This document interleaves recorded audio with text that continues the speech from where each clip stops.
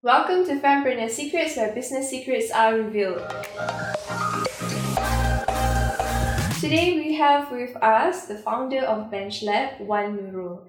So BenchLab is a skills sharing platform that is based in Brunei, and I think it's a very unique structure that we would like to discuss today. That's why we have my dear friend here, Wan, who will be talking about this. So thank you for coming on the show, Wan. Thank you for having me. It's a big honor. Tell me a little bit more about BenchLab and why you started this. BenchLab started out of my frustration with regards to the ways we spend our weekends in Brunei especially. It has a unique ecosystem, but for us locals, there's very limited things we can do on weekends, aka attending someone's wedding, there's family function, watch movies. So not really something that I want to envision myself spending the rest of my weekend. Just ask myself what was different from then, back when I was in college and grad school in the US for 6 years, and the difference between that and when I am in Brunei. So the biggest difference is that options for me to actually meet new people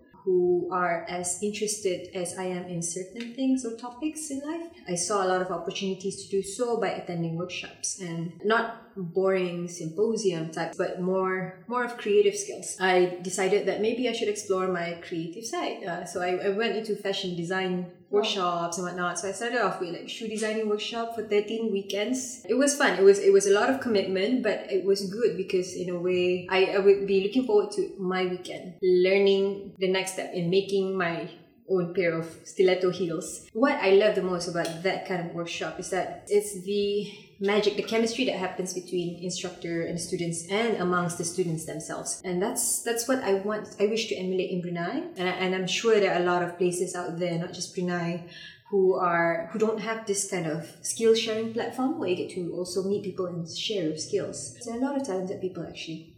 A lot of them, a lot of creatives. But there's not necessarily any one single platform where you can actually look for the right creative and just say, hey, can you teach me this? People who actually organize workshops were doing it independently back then. They have different difficulties. Some of them were facing marketing problem because they're good at teaching and what they are really good at, but they don't really know how to reach out to the right people, or they just don't have time. They're like full-timers working for maybe the government or private companies. On weekends, they want to teach, but they just can't handle the administration behind it. So I saw this as an opportunity. Okay, one is because I was bored. Second is there's a need for it, both from the instructor and student's perspective. I tend to call them the curious, people who want to learn, and the skilled, people who want to teach. So I saw problems for both of these groups. Coming from zero business background, I decided to sign myself up for this bootcamp where I got to meet other people who are actually quite established in Brunei. It was quite intimidating at first, to be honest. Am I gonna even make it through? I was competing with about 20 other startups. I don't even know where to categorize BenchLab as. That time it was just a somewhat vague idea and a concept that Bruneians could not accept. It was a steep learning curve. I have a full-time job, and at night, every evening, I will be dedicating myself to either working on my own or actually attending classes with them. We have homeworks, assignments. Things were really going by so fast. At some point, it was really hard for me to just move on. Just carry on and just fight till the end. I got mentored. We were lucky enough to meet people, mostly from Indonesia. People from Gojek and some of the big names from Indonesia. That was a great opportunity. It got me thinking about BenchLab more than just a place for people to just learn new things. We made it to the top 3. BenchLab isn't totally unique. Seeing people who are doing similar things, trying to fulfill the same objective, resolve the same issues, but at the same time, they're different and probably have started much, much earlier than us in Brunei. I get to learn a lot of things that I didn't see. I wasn't sure. So it's just the 3 of us working every weekend, trying to host workshops after workshops after workshops, trying to look for talent after talent after talent. So we just went on. We were like, is this going to work out? And he just said, just start. There's no perfect timing. So we just went on with it, and Alhamdulillah, our first several classes were mostly full class. So we knew that it's there. It's been accepted by certain number of people, but we want more. We want the other 90% or 80% of people in Brunei to understand what this is about. Since then, we have grown so much. I learned to see that there are more opportunities, especially in terms of community empowerment. We want BenchLab to not only become a skill sharing platform, but also to be really involved, to be taking part in community empowerment as well. So I think this is a very noble cause that you have, like supporting underprivileged, marginalized communities and helping them to get ahead in life. Because at the end of the day, how people are stuck in poverty is actually because it's a cycle. And if you are not able to break that cycle, you stay there. So let's talk about the landscape in Brunei. How is the landscape in Brunei like that pretty much inspired you to match the skilled ones with the ones seeking knowledge? The rate of unemployment is really high, and this is becoming more true in the past few years lah. People coming from like background, bachelor's degree, masters, everyone's struggling to be employed, to get a job. So more and more people thinking about, how can I be self-employed? How can I make money? How do I at least earn something or something I can do? So that's something that I realize has become more and more important. The way I see it is that people tend to also undermine themselves. They're good at something, but maybe it is at the skill that something that they're interested in teaching or learning, it's still at a beginner level. That's why we are also trying to target our workshops not only for people who just want to try, but also to develop themselves further than just a beginner level. We want to help them. We want them to know that you don't have to attend formal education program. You don't have to spend thousands of dollars to like maybe get at least a diploma or degree to prove yourself you're capable of doing something. So just take a class, take a workshop, meet this other skilled person who can probably mentor you one day, and then perhaps people who you meet as students of the same workshop are your potential partners or collaborators. This is the way to go for people to not be so highly dependent on the government or the private sector to provide jobs for them. I think now it's about time for them to also rise and just create a job that perhaps it's much better than just waiting for some offer, and you can create a job that you actually enjoy. It also helps with the economy of Brunei. So has their life or the state of their business improved ever since? So there are two types of skilled instructors that we have. One is people who are actually independent artists. So once they have actually started teaching with BenchLab, they gain a few things. First is the brain exposure. People get to know them better because our goal is not just to sell the skills, but also to sell the instructor. So their brain exposure has substantially improved. And the second thing is that they gain more confidence. Teaching is not something that comes naturally. It's through experience. Having said that, we also realize that it's only with experience these people actually become better. For us, our policy is that we would not discriminate people to say that, oh, you've never teach. We give opportunity, given that the person has some level of confidence. It doesn't have to be a super experienced instructor, but as long as there's confidence and some substantial level of knowledge and this expertise in this field, we're happy. We're happy to hear reviews from people that they have gained confidence as well. Third, they also come up with collaborations. I understand from one of the workshops that we had, it was a tudong designing workshop, basically hijab designing workshop. After the class, his student was actually also an artist, watercolor artist. What happened was that collaboration happened, magic happens, and that's exactly what I wanted. So after that workshop, they actually came up with their own product. That's really nice. I think at the end of it all, when you created BenchLab, it's full of heart. If you compare women entrepreneurs with male entrepreneurs is focused on getting the product right and getting it out in the market. But women entrepreneurs are focused on changing the world, making things better, and then at the same time trying to see how they can make this business part of their reality. So business owners who are female tend to point their business in that direction, and you have done the same as well. Do you think that? I mean, I don't know if I represent the entire woman community, but I really think there's a lot of feelings in this. I put a lot of emotions into it. Although they say run a business, you would have to be logical, not emotional. But I think that's, in some ways, it's not quite true. Had my emotions not been there, I wouldn't want to fight for it.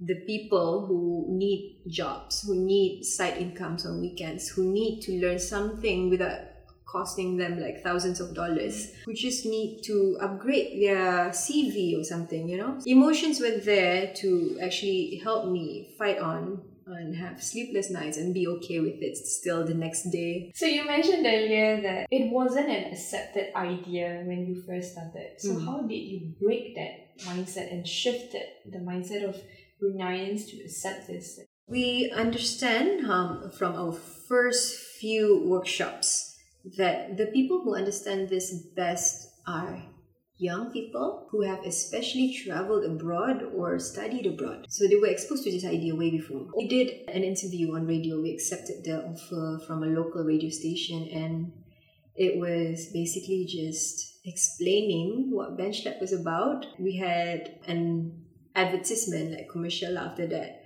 And then we had a lot of questions. They were like, what do you do? The questions that I never received while I was in the boot camp, because everyone seems to get it, except for the first time when people thought it was a car workshop, when I said workshop. I had to like twist and like, okay, it's actually like a class where you have people learning new skill in an environment that is not classroom, not formal. So yeah, we had to deal with this like really basic questions, and I don't blame them for not understanding this whole concept of skill sharing. Second, of course, we also had our social media. That's our most powerful tool to explain what we actually are. We will have videos, and we will have pictures, and now we integrate Brunei Malay into our ads, especially on Instagram stories, because we want to make it very personal to the locals. Of course, we still, like, our main language of doing the business is still in English, but we still want them to feel included. This is not something only for the educated or like the English-speaking community of Brunei. This is for everyone. In fact, our instructors, not all of them are able to speak, like fluent English.